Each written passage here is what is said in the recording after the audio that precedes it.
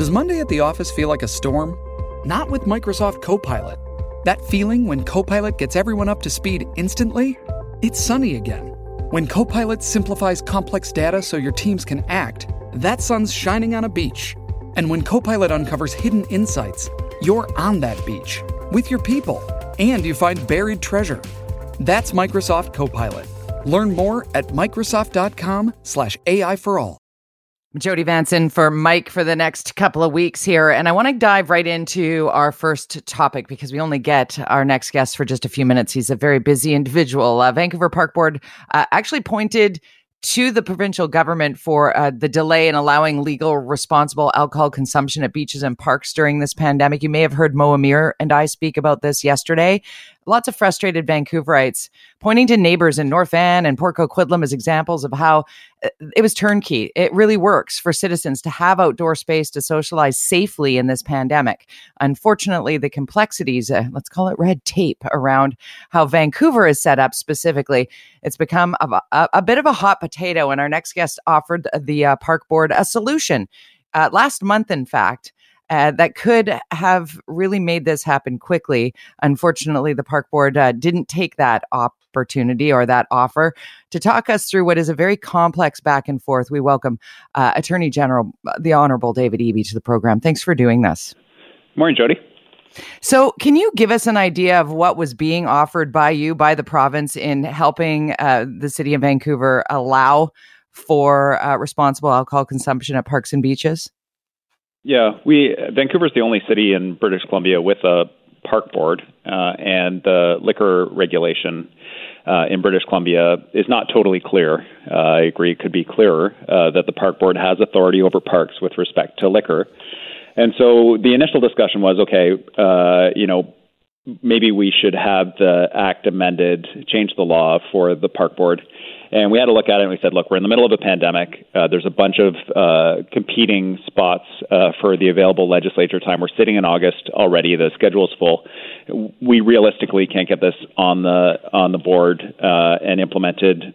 And I looked at the timelines. It was looking like about a year.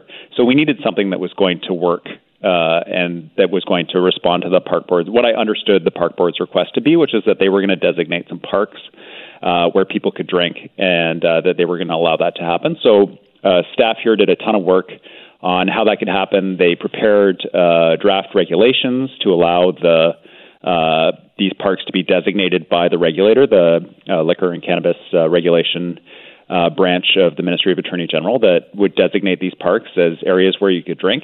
And then the park board motion came on, and it was right there in the motion. And then the park board unfortunately voted against that provision and said that they preferred to have the act amended. And I was surprised given the work that had happened at the staff level about that. And so I wrote them a letter. I said, I just want to be really clear here so that you understand.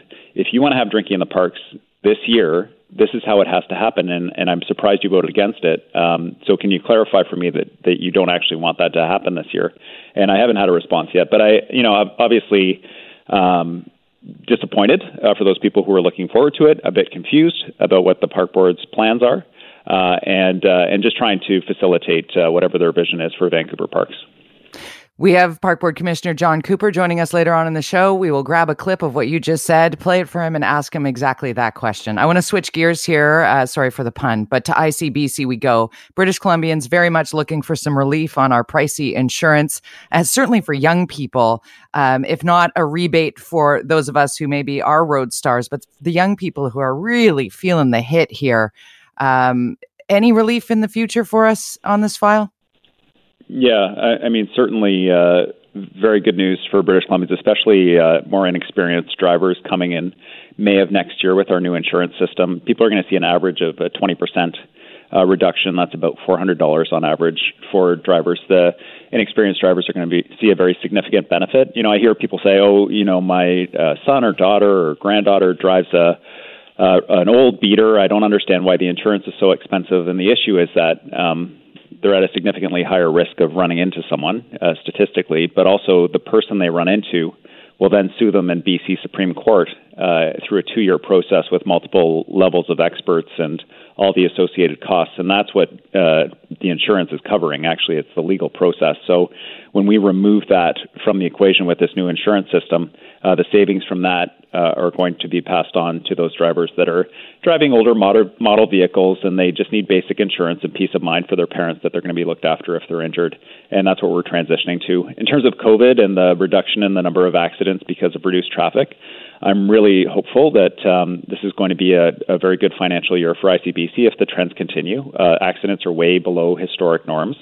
And what we're doing is we're saying at year end, we'll do an assessment of what happened this year. There's also, the possibility of more impacts from a second wave of the pandemic. Some are good, some are bad for ICBC. So there are quarterly reports coming out from ICBC about the financial impacts of COVID, and at fiscal year end, there'll be a decision made about how to use any surplus, if there is one, for the benefit of drivers, and in particular, whether to issue a rebate or whether to have it remain in capital to provide rate relief for future years, or some combination of those things. And it's just too early right now to make a decision about that. But we did pass a law that requires that any surplus will go back to drivers. And when is fiscal year end? Fiscal year end is the end of April. End of April. So, yeah, we're 9 months out of any type of relief for drivers at this point. So we're talking about 8 or 9 months to the implementation of the new system and any COVID-related rebates. That's correct. It is a tough pill to swallow for many British Columbians who are struggling to make payments on so many fronts that our insurance, our required insurance, is so pricey. I know you understand that. You're the person who dubbed it the dumpster fire. And as always, we appreciate you responding to our request to have you on, even when we're squeezing ourselves into a teeny tiny window here. And I could go on for another half hour talking with you, David Eby, but I promised I'd have you off the air and on to your next meeting in 20 seconds from now. So thank you for doing this. Thanks for having me, Jody. There are lots of initiatives ICBC has around COVID. And so people who are feeling the pressure should speak to a broker. There are options for them to reduce their insurance costs. All right. There's one solution. You're bringing them. Thank you very much. That's David Eby, BC Attorney General. Thank you so much. Jody Vanson for Mike Smith. I know people are going to want to call in on this, and if you do, we'll get to your calls a little later in this segment. 604-280-9898 or star 9898 on your cell. That's a toll-free call. Star 9898 on your cell if you want to chime in on what we just heard from Attorney General David Eby with regard to ICBC. It's going to be quite some time, 8 or 9 months before there's any relief from ICBC for British Columbians. We just heard that straight up, making no excuses from Attorney General David Eby, but standing by on the line and listening in is someone who I'm sure wants to give his view as well. Let's talk through from the opposition's view. We bring in Liberal MLA for Richmond Queensborough and the ICBC critic in Jazz Johal. Hi, Jazz. Hi, Jody. So what did you hear there? Well, this has been going on for a while here, and it's quite frustrating listening to David because, Mr. Eby should know better. I mean, we've had public and private systems across Canada and North America that have already sent checks and provided rebates to their customers. We've had $140 checks mailed out in Manitoba. We've had various rebates in Ontario, which is more as a private system. Manitoba is a public system. In the private system, they've averaged about $150 in rebates per customer. And across North America and the U.S., various states have also, other private companies have sent money back to customers. So I find it rather absurd to say that British Columbians should have to wait 8 or 9 months to potentially get a rebate. Right now, besides the rent, I think, paying your ICBC rate every month is probably the second highest expense for a lot of families and individuals. And they need help today and now, and they should be doing so. There's no doubt ICBC has saved money. They have money in the coffers. To think that they're going to wait 4 or 8 months is absurd. Secondly, I would also remind British Columbians that rates have increased significantly, particularly for young people. So you're paying a lot more as well, and that money is coming into ICBC. Even to this day, Jody, I bet you if you're driving around Vancouver or throughout the Lower Mainland, traffic still has not returned to pre-pandemic levels. Has it gotten busier? Of course, in the last 6 weeks it's gotten busier, but it's still less than what we generally see pre-pandemic. And Mr. Eby has actually said that on the record. So even to this day, I guarantee you they're pulling in more money than they usually do, or more profit, because people are still paying and they're not driving as much. So there's money there in the coffers. So to say that it's not is absolutely absurd. And like I've said, public and private insurance companies have returned money across North America, yet ICBC still refuses to do so. Yeah, the thing that really peaked for me was like, okay, well, we're going to have relief. There will be relief. It's coming in May. Okay, it's August. I mean, people need relief now in a pandemic. If there's even a couple of $100, Chris Sims had put out from the BC Taxpayers or Canadian Taxpayers Federation had put out a note saying, if you average out what most Canadians have gotten back from their insurers, it's right around $280. That's a lot of money when maybe both, if not one person that lives in your house is not making anything, just stringing things together here in a pandemic. I feel the stress of my fellow British Columbians here. The other thing that peaked with me, Jazz, and I know you get this a lot, but I'd be remiss if I didn't bring it up because I'm already getting people tweeting at me. Heather saying, Jody, could you ask Mr. Joe Hall how the Liberals can criticize the NDP when they were the ones who stripped ICBC of their reserved monies? What do you say to that? Sure, yeah. I mean, I get that a lot. And sorry, I wasn't in government at the time. This is my first term, but I'll definitely answer that. Yeah. The money, first of all, you have to ask that question, who owns ICBC? We do. That money, when there is profit, over many years, does get taken out and added to the general budget to deal with other cost pressures that are there, healthcare, education, all those pressures that government has to deal with on a regular basis. We have done this as BC Liberals. The NDP in the past have done this as well. That's been part of the process. But to argue that that's what ICBC's core problem isn't right.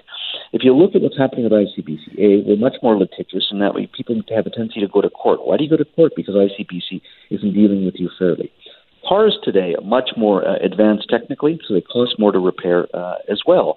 Then you throw in the fact that we're on our cell phones and there's a greater increase in cost because of accidents because we're not paying attention as much. There's a litany of reasons why we have had those cost pressures. They have been there. But what's happening here, and look, ICBC has lost money in the past and made money. It's been there. It's going to be there. It's not going away. That is not the reason why you should be holding money back, number one. The second issue is the system that ICBC has now brought in where 18-year-olds are paying $5,000 a year isn't fair. And ICBC came to us when we were in government 3 times with that same bloody plan. And we said no, because it's not about what's the retail issue here. It is what's the cost for the average British Columbian? What's the average cost for mom and dad who are going to have to pay those bills? And we said no to that 3 times. NDP and Mr. Eby said yes to that plan. And that's why you're seeing British Columbians pay significantly more money, number one, because they're never going to challenge ICBC. These guys created ICBC in the early 70s. Secondly, now they're not returning that money. So to say that, it's because of the way the Liberals handled the corporation over the last 16 years. It's absolutely absurd. ICBC rates have gone up 20% over the 16 years the BC Liberals ran it. Under Mr. Eby, they've gone up well over 30 to 40% in that time, in the short 3 years that they've been running. And in that, Jazz, but in that are all those pieces of the puzzle that you laid out there. Like cars, it used to be you get a fender bender in your 1982 Honda Accord, and it didn't cost $7,000 to replace it because it had sensors on it. I mean, we're living in that world, and then we're also living in the litigious sort of. And is that the right word? Where Mr. Eby did point to the fact that right now, and this is very real, that right now somebody can get in a mild fender bender and turn it into something that becomes a huge court case and costs the government a great deal of money, or costs ICBC a great deal of money. Those pieces of the puzzle are real and a responsibility of the community. The one that gets me is the one that you brought up first, and I think we're on the same page with, Jazz, is how this impacts young people who are the most hard hit right now with regard to getting job, keeping employment, getting to and from college and university if they can afford their tuition in a pandemic. The relief 8 or 9 months from now isn't going to help those who are really in the most vulnerable position here. So how do we help them? Well, I think your listeners and you have to continue to pressure. I mean, I think it's absurd. The ICBC has essentially been slow walking this thing. And that's not right. Like I've said, it doesn't matter if it's a public or private system. But both public and private systems have returned money back to ratepayers. Ontario and Manitoba are classic examples of that. In various states in the U.S., they've returned at least $600 to $700 million back to ratepayers.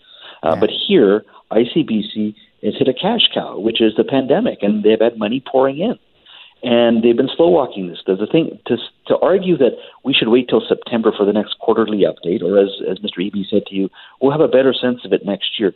What accounting system are you using where you don't know, but day by day, month by month, how much money is coming in? They know today and now how much money is coming. Give me a break. Every accountant working for any corporation or any small business knows how much they're pulling in every month. ICBC has that number. ICBC and Mr. Eby are not sharing that number. That's the problem here. Let's just try and squeeze in one caller here. Rick from Vancouver. Do you have a question or a comment here? I just basically have. Hi. I have a question for Mr. Joel. Across Canada, most of it is no fault.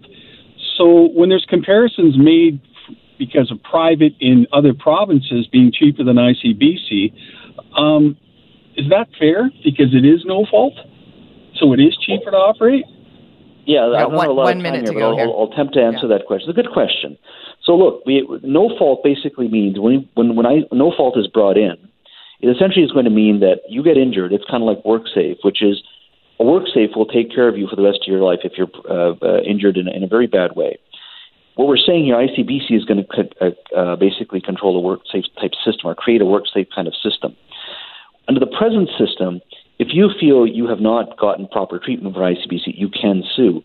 You can also, as a customer, decide, look, I like this occupational therapist. I work well with them. They have a sense of my body. They're taking care of me.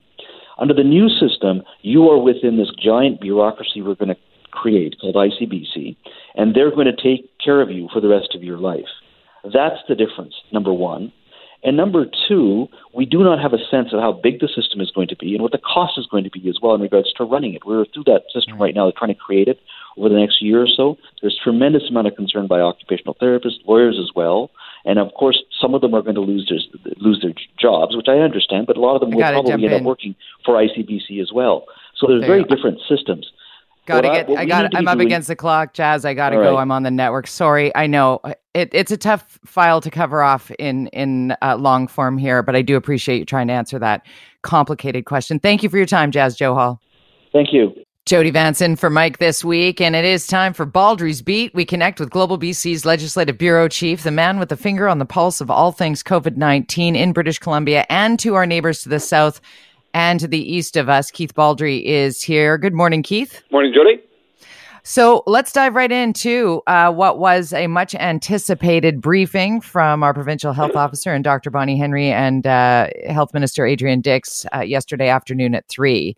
Your thoughts on those 3-day or 3 windows? What do we call them? 3 reporting periods. Reporting. Actually, I thought the numbers were better than what could have been. I thought the over-under was going to be about 135. We'd been tracking about 50 a day going into the weekend, and I've noticed in these 3-day reporting periods that the Saturday to Sunday period is usually lower than the other two because I think there's less testing going on. So 131, there was fears that we've been escalating our cases going from 10 a day on average a few weeks ago, then to 20. Then it was up to 30, got to 40, then it was 50 at the end of last week, and that was concerned that if we kept going on that trajectory, we could hit 60, 70, 80 a day, and that would no longer mean we were flattening the curve. So 40 or 50 a day is still troublesome. Dr. Henry is, again, saying we've got to do more to push that number down, and the chief source of concern continues to be the behavior of people largely between the age of 20 and 29, partying in gatherings, and that's led to the unprecedented situation where you've got more than 1,700 people now in quarantine as a result of being exposed to the virus, not because they went to a party, most of them, not all of them, but because someone in their bubble or their family did go to one of these large gatherings, whether it was Kelowna or the now notorious parties in Metro Vancouver about more than a week ago that has led to a staggeringly large number of people being forced out of work, out of their community, basically, to hunker down in their basement for 2 weeks as they go through the incubation period. And it is, I mean, there was the one piece that Dr. Henry, when she said, well, there is some good news. And I mean, if there is good news in reporting these sorts of numbers when we're seeing the rise here, but that most of the surge are from folks who are already in that number that well over 1,000 now isolating and are linked to those parties. Like if we could learn something here, let it please be that it is a reality that it is somebody that sat next to you, too close to you on that patio or in that space that you decided, oh, well, it's just this group of people, it's fine. And then that entire group goes into isolation and ultimately a good number of those end up testing positive. Yes, and there is some comfort there that this is sort of a confined group of people, all unfortunately paying the price for some behavior that shouldn't have happened. But it's also an example of the huge amount of work that's going on in terms of contact tracing. So there's literally hundreds of people employed by public health who are trained questioners who will phone someone who's tested for the virus or interview them and really walk them through their life for the last 2 weeks to find out where they've been, who they've been in close proximity to, particularly when in indoor situations, and then contact those people and just sort of follow this pattern of people who have been exposed to the virus, and that's how you end up with such a large number of people now in self-isolation or quarantine. So there's a huge amount of work being done by contact tracers, and as Dr. Henry made the point yesterday, why that's so important is that's a very quick way to isolate the virus as much as possible. If you can get as many people and contact them as quickly as possible after they've been exposed, it's much easier to contain the virus from spreading even more, because people will be told, look, you've been exposed, you've got to self-isolate or monitor for symptoms and minimize your contacts. And that's a good way to sort of tamp down the spread of the virus. And she says the next 2 weeks are absolutely critical because we're coming out of weekends of behavior where people have been congregating, in many instances indoors, and the virus is bound to spread.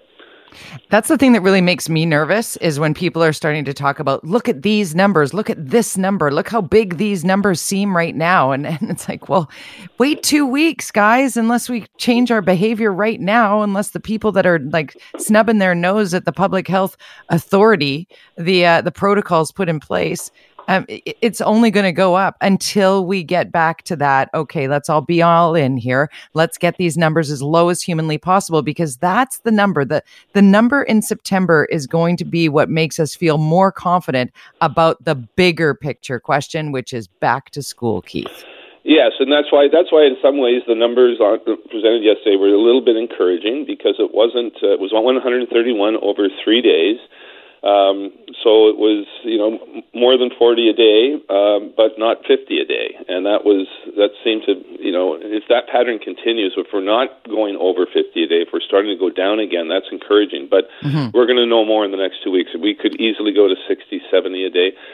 Now, having said all that, one thing to take considerable comfort in is the number of hospitalizations is very low. Our deaths are very low compared to a lot of jurisdictions, including Alberta and notably Washington State, and that's comforting. But the problem with that, that can be a bit of a mirage, because as I think we talked yesterday, Washington State is starting to notice that the big spike in cases of the under 40 crowd has suddenly stopped, and it's now the spike is in people aged over 70, and their hospitalization rate is going up. And the trouble with that is people over 70 are more likely to be hospitalized or face death, and that's been the experience in jurisdictions around the world. And that's why we have to make sure we don't see the virus spread again to the older population in BC. But that can happen if you see a bunch of younger people partying like that, and then going and inadvertently exposing their parents or their grandparents to the virus. Yeah, not thinking they need to isolate themselves from their parents or grandparents after having been in that close quarters indoors situation that put them at risk. It is a chain reaction that we definitely want to not be our reality here in British Columbia. I love this one. I'm working on my column for the Orca, and the one quote that I'm sort of jumping off on here that Dr. Henry said yesterday that I think bears reiterating. And she said, I quote, "If your friends invite you to a party and it doesn't feel right, don't go. There is no better excuse than a global pandemic to be able to do the right thing and encourage your friends to do the right thing too. It's fairly simple. Yeah, I mean, I know a lot of people in my own group of who are under 30, between 20 and 30, and they've told me how they just won't go to parties now. They won't, and they've told their friends, do not do this. You know, and they don't want to go to situations where they don't know the people, they don't know the history of the people. Yeah. So it's one thing to have dinner with half dozen of your friends, but it's quite another thing to go to an indoor party with 20 people, many of whom you don't know. That is potentially a ticking time bomb. Jody Vance in for Mike for a couple of weeks here, and it is Baldry's Beat. We're mid-Baldry's Beat here, where the phone lines are open for you to call in and ask Keith Baldry whatever you want to ask Keith Baldry, whether it's about the COVID-19 numbers, what's happening in Washington State, also Alberta numbers, and there's really nothing Keith hasn't followed along with over these last 5+ months of pandemic here. So 604-280-9898 or star 9898 is a toll-free call on your cell phone. And Keith, really a different sort of messaging seemed to come from Education Minister Rob Fleming. He was speaking at the legislature, right, yesterday? Is that what I just got it live streaming on my Twitter. And I found it interesting because there was more discussion about the possibility of a little bit of a staggered return to school to make sure that teachers are ready and have all of the health and safety supports and training that they need. And maybe some discussions about possible outdoor classrooms. Like, why not a Cirque du Soleil style tent? It's not like we're having events all over town. We could do a lot with some semi-permanent tents in certainly the Lower Mainland's weather. I've talked to Minister Fleming about this. He says districts are being very creative. And again, not every district's going to look the same. Not every school is going to look the same. It depends on your physical configurations of the school.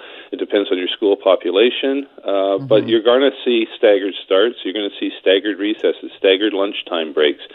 You've got situations such as Abbotsford's moving in their high schools, moving to a quarterly semester system, which and some kids will only take classes in the afternoon. Some kids will only take classes in the morning. Some of this was tried out in June in some districts, and you're going to see elements of that in the startup in September. But it will vary from district to district. And some teachers on Twitter have told me that they've been told it's still 100% attendance 100% of the time.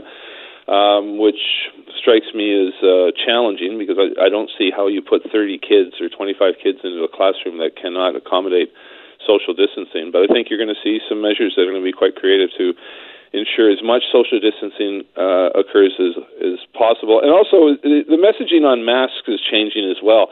Masks are not going to be mandatory, but I think you're going to see the widespread availability of masks for teachers, for students, for support staff.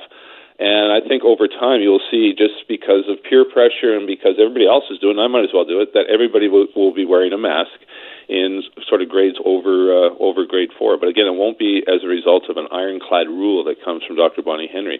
And there's misconceptions about mask wearing in other provinces. Some people think that Alberta has a mandatory mask requirement in schools, and that's not the case. There's numerous loopholes and options where you don't have to wear a mask in Alberta schools.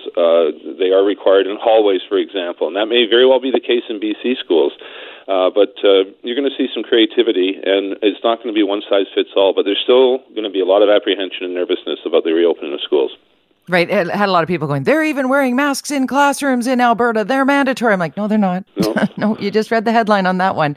Okay, let's get to the callers here. 604-280-9898, star 9898, hands-free and toll-free on your cell. Janice in Vancouver, welcome to the program. Oh, hi.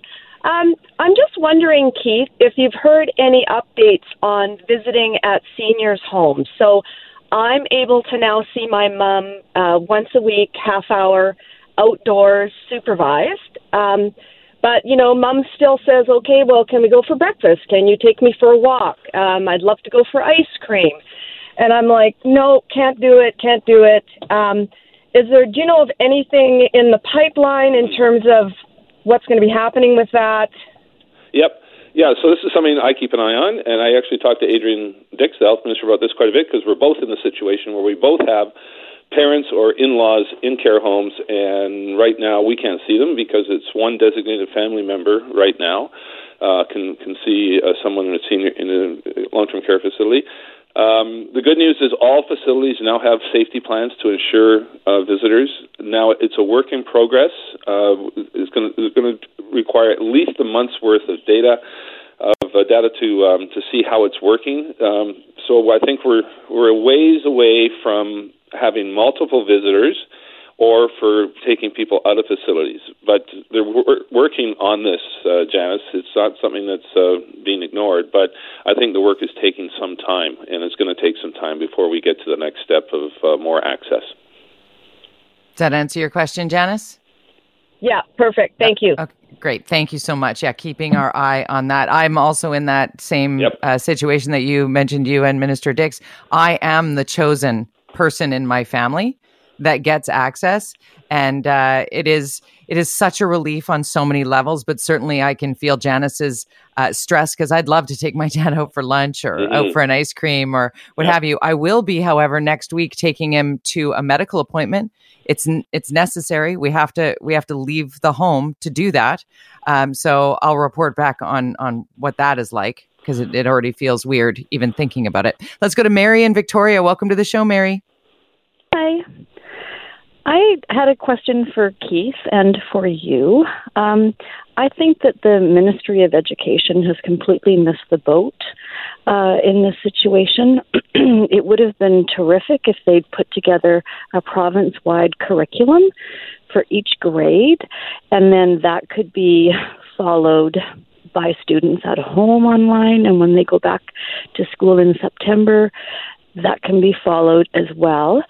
But leaving everything up to the districts makes, so much inconsistency in the education that the kids are getting. All right, Keith. Yeah, that's a valid point. We are in a situation we've never been in before, so literally some people are making things up as they go along. The issue of the curriculum is an interesting one. I have talked to Mr. Fleming about this. It's not an easy thing just to suddenly flip the curriculum on its head. In fact, the curriculum was just changed last year after a long process that involved the BC Teachers Federation, Education Ministry officials, school trustees, and now to change it again in fundamental ways, I think would be challenging. But we're in a pandemic where things are going to occur that have never even been thought of before. So it's not inconceivable that what Mary's talking about in terms of reshaping the curriculum to fit students' needs in new ways, whether it's online or in class, is something that may well occur because we're going to be in this pandemic for a long time. So what we see announced on August 26th, which is the plans for the districts, are going to change undoubtedly as we go through this thing, and they could change in some really substantial ways. And I'm with you on that one, Keith. That's what, as a parent, I've got a 12-year-old. I'm very much invested in this. He's in public school. He's about to go to grade 8. And I don't know what high school even looks like without a pandemic, never mind with one. And yet having to trust the people making the plan. And I want to squeeze in this one clip here because Dr. Henry clarified something, the concept of return to school, as many people are still a bit confused. Have a listen. They are the point, the end of our hierarchy of controls, the layers that we need, the least effective of the layers that we need. Some people believe that means they're going to have close contact with 60 people every day, which is not the concept at all. So trying to explain the cohort concept, the learning group, how to wear masks, what is going to happen, all of those things, as you just mentioned, Keith, going to be explained in the days and weeks to come as the greatest of minds that we could find in British Columbia are at that table, trying to make things as safe as humanly possible for our kids going back to school. As always, a pleasure to do Baldry's Beat with you. I'll see you tomorrow. Shipping can make or break a sale, so optimize how you ship your orders with ShipStation. They make it easy to automate and manage orders no matter how big your business grows. And they might even be able to help reduce shipping and warehouse costs. So optimize and keep up your momentum for growth with ShipStation. Sign up for your free 60-day trial now at ShipStation.com and use the code POD. That's ShipStation.com with the code POD. I'm Jody Vance in for Mike Smith this week. And in case you missed it off the top of today's show, we had Attorney General David Eby on with us. And he gave us a bit of a timeline of his dealings with the Vancouver Park Board on expediting the politics of allowing legal alcohol consumption in parks and at beaches. Here's the history of it from Mr. Eby. Vancouver's the only city in British Columbia with a park board, and the liquor regulation in British Columbia is not totally clear. I agree it could be clearer that the park board has authority over parks with respect to liquor. And so the initial discussion was, okay, maybe we should have the act amended, change the law for the park board. And we had to look at it and we said, look, we're in the middle of a pandemic. There's a bunch of competing spots for the available legislature time. We're sitting in August already. The schedule is full. We realistically can't get this on the board and implemented. And I looked at the timelines. It was looking like about a year. So we needed something that was going to work and that was going to respond to the park board. What I understood the park board's request to be, which is that they were going to designate some parks where people could drink, and that they were going to allow that to happen. So staff here did a ton of work on how that could happen. They prepared draft regulations to allow these parks to be designated by the regulator, the Liquor and Cannabis Regulation branch of the Ministry of Attorney General, that would designate these parks as areas where you could drink. So sounded great, right? Easy, turnkey. No. Unfortunately, voted against that provision and said that they preferred to have the act amended. And I was surprised, given the work that had happened at the staff level about that. And so I wrote them a letter. And I said, I just want to be really clear here so that you understand. If you want to have drinking in the parks this year, this is how it has to happen. And I'm surprised you voted against it. So can you clarify for me that you don't actually want that to happen this year? So then we think, okay, well, the Canucks are also headed into a pandemic postseason. Even Dr. Bonnie Henry wants our playoff parties to happen outside. Well, I was very happy to see the Canucks, and just lamenting to my colleagues who are Leafs fans. Sorry. But you know what? This is the year where we can celebrate the Canucks with our close friends or outside on a patio with a small group. And we can do that in broad places all over the province rather than just small crowded places here and there. And, we need to bear in mind, as we've just talked about, that, bars and restaurants have restrictions in place for the protection of all of us, their staff and the patrons, so that it's safe for all of us to go to work, for people to enjoy their time there. And they will be, I am sure, looking at how they can safely maximize small groups of people in those settings to celebrate if and when the Canucks keep going. But let's do it together. Let's do it with our best friends in a small group outside. And, how often can we celebrate hockey playoffs in the summer? So let's make it a special time this year to do it outside with our small groups of friends. Wouldn't it be great to sit outside? Maybe have the parks put up like a screen and everybody can physically distance and, do the right thing and go through this together and find a little joy in that. It is a tough haul in a pandemic for all leaders. There's no doubt about that. One who always picks up the phone when we call is our next guest, Park Board Commissioner John Cooper, joining us on the line. Hey, John. Hey, Jody.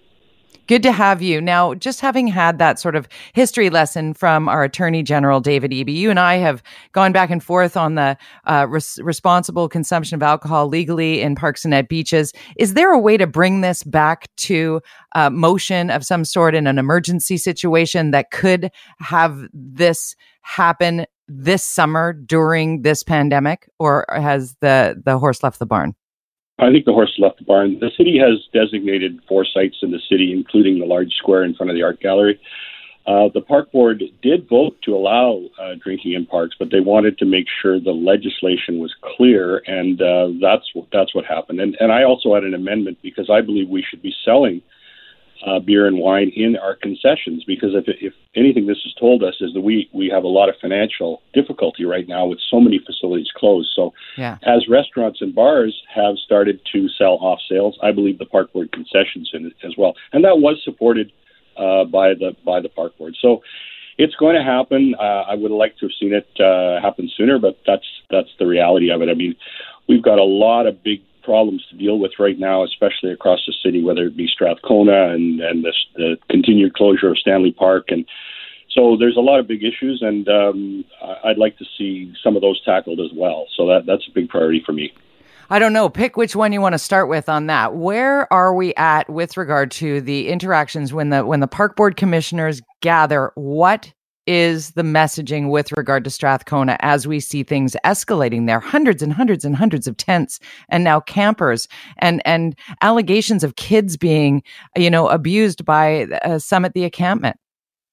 Yeah, people are really upset across the city, and both Tricia Barker and I, the two NPA commissioners, going back almost 2 years to Oppenheimer, believe that there should be an injunction for the health and safety of the neighborhoods to clear those parks. I mean, I think people are actually more unsafe in that enclosed environment where the VPD can't really see what's going on. They're not allowing the police into those sites. I mean, it's an outrageous situation as far as I'm concerned. This has gone on way too long. We had Oppenheimer. We had a death there. We had somebody who was raped and tortured inside of a tent. I believe one of those people is still at large.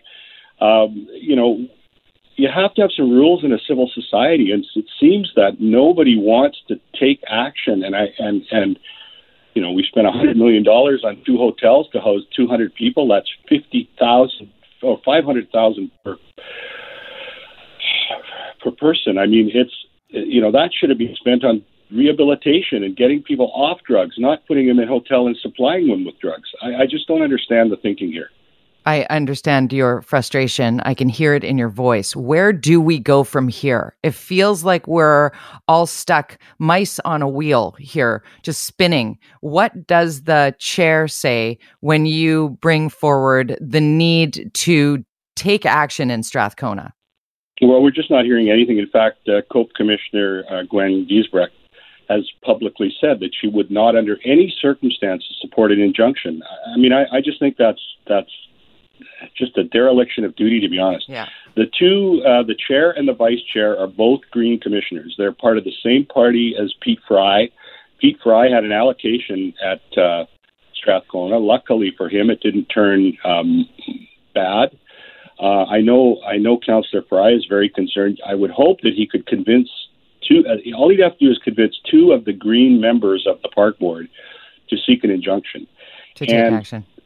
Our new bylaw hasn't passed yet because it's not going to pass until September. So this tenting bylaw is not on the books. We're still under the old rules. I believe we should seek an injunction, and if it's challenged by the courts, take it to a higher court. We need to keep our parks safe for everybody. Can VPD or Vancouver Fire take action? Certainly, they enter the park if there's an imminent health and safety issue. For instance, if there's a violent altercation or something like that. But their normal process is to monitor the situation from outside the park, it could maybe be done under the Provincial Health Act, like was done at Oppenheimer. Mm-hmm. I mean, even that park still remains closed. We've reseeded it. The sprinklers are on. I'm concerned as soon as the fence comes down, we're going to have another encampment there. Right. Jody Vanson for Mike Smith alongside our good friend John Cooper, Vancouver Park Board Commissioner. We want to talk about some good news for sure in this segment, but before we get to the opening of those 12 fitness centers, John, I want to talk quickly about Stanley Park. We hear Bruce Allen on his reality check easily 3 times a week, reiterating his frustrations with how Stanley Park has been taken over by the Vancouver Park Board. The agenda of, shutting down one lane to a separated bike lane and not having the seawall open to our community cyclists as opposed to our, road bike riding clip-in cyclists. And I say that knowing that it's going to frustrate people that I say it in that way, but having seen families firsthand struggling up that Prospect Point Hill, thinking that they were going to ride around Stanley Park as they have had for decades, is frustrating to see it continue. Are we stuck with this? Is this going to become permanent, or at least until a new park board is elected? It's supposed to be a pilot program, but it's starting to feel that way.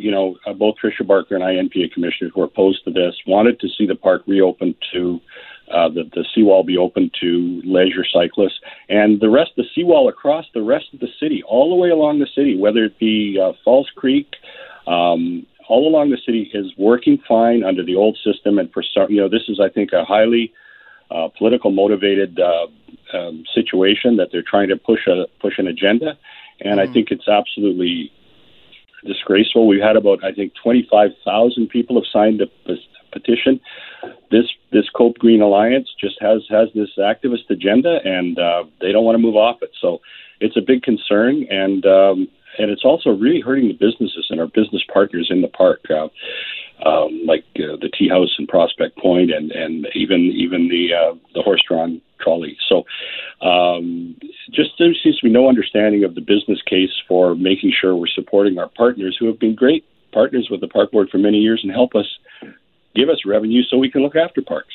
And that's where I was going to go next. The revenue is significant that is being lost to the use of the parking that's been blocked off, as well as the fact that people are just not going to Stanley Park like they did before because they can't. Very few people walk the entirety of Stanley Park when they visit. And when it's next to impossible to drive through the park because of the backlogs, if you happen to get behind a horse-drawn carriage or the like, it's a non-starter for so many. It's so sad. Yeah, the horse-drawn carriage goes to about 4 kilometers an hour. So if you get stuck behind that, you're not going anywhere for a while. And I think there's a lot of frustration. And, the park worked very well before. I don't see the reason. I did support it early on in the pandemic because we wanted to make sure we were doing everything to keep people safe. And I think now people are, they're physically distancing on the rest of the seawall around Falls Creek, and there's no problem. I see bikes and pedestrians every day. And we need to really get back to that, and we need to help these businesses and actually help the park board, because we get a percentage of that revenue. And right now our revenue is down, I think, in the range of about $30 million on a $120 million a year budget. So that's really difficult. Well, we rode our bikes around the Falls Creek seawall yesterday afternoon, and it was fantastic. Open up the seawall in Stanley Park to leisure cyclists. Keep the road bikes off the leisure path. I'm fine with that. Keep those road bikes on the road. Could share the road with the vehicles. Yeah. They've done it for years, and nobody's had a problem with that. No. Okay, let's take some time here to talk about the fitness centers that are opening for so many people. This is vital, John. Yeah, it's nice to have some good news, because I know I'll be a bit negative here this morning. But so 12 fitness centers opening in mid-September, and also the arenas. So Kerrisdale, Sunset, Trout Lake arenas will be open. Not fully open, because initially the arenas will be available for organized play by permit holders, but plans are to expand that access once we get things rolling. So I think that's great for those, kids who are skating, figure skating, or playing hockey and that sort of thing, and the team sports. And so important that we stay physically active. Going by that Kerrisdale Arena and seeing the sign that said closed until further notice COVID-19, it always gave me that sinking feeling. So the equal and opposite reaction is, yay, let's open that even if it's at low capacity. And keeping in mind when using these 12 fitness centers and spaces that are going to be opening in mid-September, that we are doing so with all public health orders in place. So we have to be, patient and find our way, like we are finding at Kit's Pool. I mean, I'm booking my appointment to go and swim my laps at Kit's Pool. It's weird. Yeah. It's not ideal, but it's open. So and I'm grateful. People are doing the same at the Bloedel Conservatory and Van Dusen Gardens, and they're getting out. And park use is up tremendously. That's the thing. I mean, this is one thing that this pandemic has taught us, is that the value of our parks are so important to everybody. And I think, if anything, that maybe something good will come out of this, that we'll see in the future more emphasis on this green space in the city. I think so, John. And I hope that, As I was speaking with our good friend George Affleck a little bit earlier, that the piece that is so vital right now as everybody's feeling the anxieties, but also taking a breath and looking around and having some time to sort of noodle what might work, is that consultation piece. If we can get the agenda politics off the table and actually come together and look at what's best for our city on so many levels, we can make this pandemic be filled with silver linings of how we can create those spaces that work best for our community.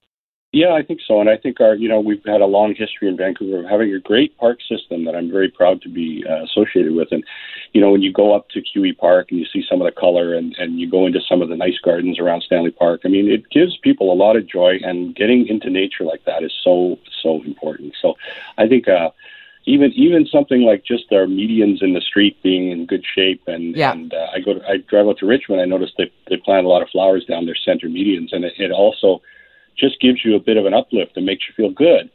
And while there is some cost involved, I think that on balance, it makes people just feel so much prouder of their city and feel that we have a nice, clean, and safe city. And I think we need to really work on that and get back to this, like a clean and safe city. And I'd like to see the mayor step up here. He's been silent. He'll tell you he's phoning Ottawa or he's phoning the province, but doesn't seem to be accomplishing much. And I think we need some, get it going here in Vancouver. We have a lot to be proud of. Jody Vanson for Mike Smith, and we are turning our attention south of the border. And to do that, we connect with Reggie Cecchini, our Global News Washington producer and correspondent. Hey, Reggie, thanks for doing this. Good morning. I don't know where to start. Let's start with the current COVID-19 numbers and sort of where we're at overall in the U.S. Well, look, the numbers continue to go up. We're now up and over the 5.1 million mark when it comes to confirmed cases, at least according to Johns Hopkins University. And that death toll is on the north side to at least approaching now 164,000. Well, there is a kind of sign across the United States that there may be kind of an easing of cases, or at least fewer spikes. We are still seeing a growing number of states posting a daily increase. Florida posted roughly 6,000 cases today, the second day in a row where it actually went below 6,000, but its death toll is now at a record high of 273 in a 24-hour period. Oh, those numbers are just astounding. How they're becoming normalized is the part of this that is so shocking. Back to school time in the United States is upon us, whereas here in Canada, we don't go back to school until after Labor Day. Not so in the United States. How is that going? Well, yeah, I mean, look, there are some school districts in Tennessee that went back at the end of July. Most of or at least a good chunk of the United States went back late last week and early this week. And we're already seeing the impacts of what happens when you have schools that don't have proper social distancing policies or mask requirements in place. In Florida, one school district, there are now 400 plus kids in quarantine after at least a dozen tested positive. 21 staff members also tested positive. And it's something we're seeing pop up across states now, kind of going against that mantra from the president that kids are essentially immune. We're now seeing that the science that health experts have been saying for the last several months is playing out before us, where kids may not get severe symptoms, but they're able to be infected and they're able to potentially transmit that around to people that are around them. So this is now a concern not only for school districts and administrators, but for parents still trying to weigh whether or not their kids should go back. It is really quite something. We were talking with Keith Baldry, our Global Legislative Bureau Chief, on Baldry's Beat when we were talking about Washington State specifically, because this is the other side of this border. I mean, the geographical setup we have here. We're just seconds away. We're a heartbeat away from Washington State, and the numbers there have been off the chart throughout this pandemic and finally sort of starting to come into line. But they saw a surge in young people in the 20 to 39 set, or even the younger than that, 20 to 29. And then here we are a number of weeks later, and the death toll was much lower, but now it's the 70-year-olds once again who are becoming the larger number of test case positives. And the line being drawn is to those younger people who may have had low level of virus impacting their lives, and yet were able to transmit it to others in their family, whether it be parents or grandparents or what have you. And that leads to the trend that then, sees a rise in the death toll. It is all such a precariously perched pandemic equation that we're trying to follow here. And certainly the one thing that Canada's beginning to see buy-in on, Reggie, is mask wearing. In some provinces, it has become mandatory. Here in BC, it is not mandatory, yet it is urged in places where physical distancing is not possible. Could you speak to what we saw? Certainly, it was quite a vision, the video of over 200,000 bikers gathering to stand up against masks.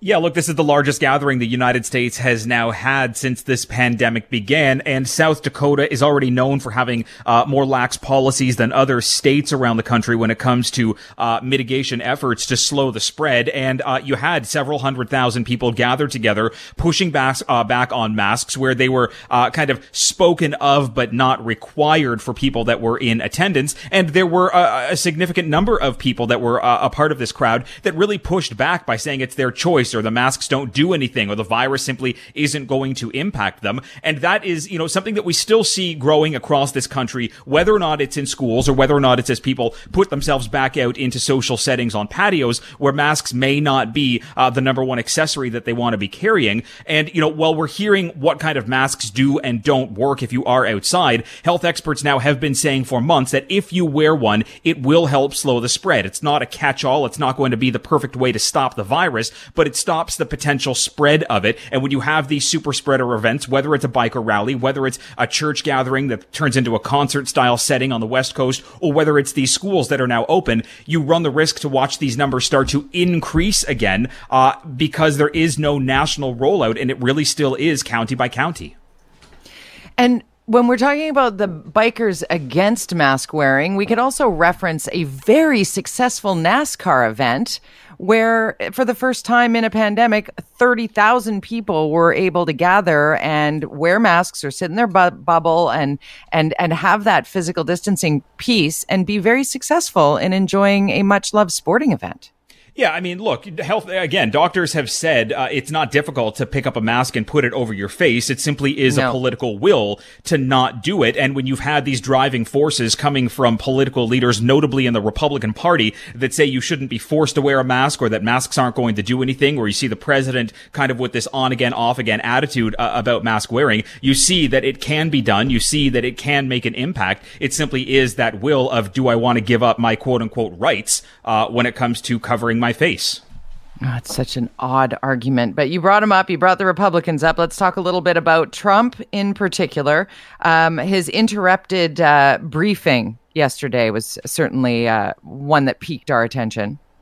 Yeah, I mean, look, the president whisked away from from the podium 3 minutes into his press conference. There was a situation that took place out on the street at 17th Street in Pennsylvania, just about a block from the front door of the White House, where the Secret Service had taken somebody down who had claimed they were armed. We now know that suspect was not carrying any kind of weapon, but given the vicinity of where they were standing, it was kind of a quick action by Secret Service. The president was whisked into the Oval, not into the bunker, but came out a couple of minutes later, gave that little bit of information. But at the end of the day, it didn't stop the president from standing at the podium, providing misinformation, and then again going into kind of a stream of consciousness about the economy and about the election, and not anything about the actual pandemic that continues to take its toll.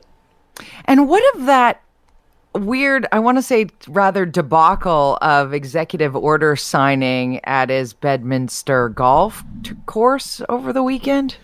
Yeah, I mean, look, this is going to face some serious legal and constitutional challenges because, in one part of these executive acts, the president was trying to rewrite the tax code, which is something that is solely done by Congress. But then he also tried to sign in order and go around Congress a new unemployment benefit, which would be half of what Americans were getting until that benefit expired at the end of July, then required states to chip in. Now it doesn't require states to chip in.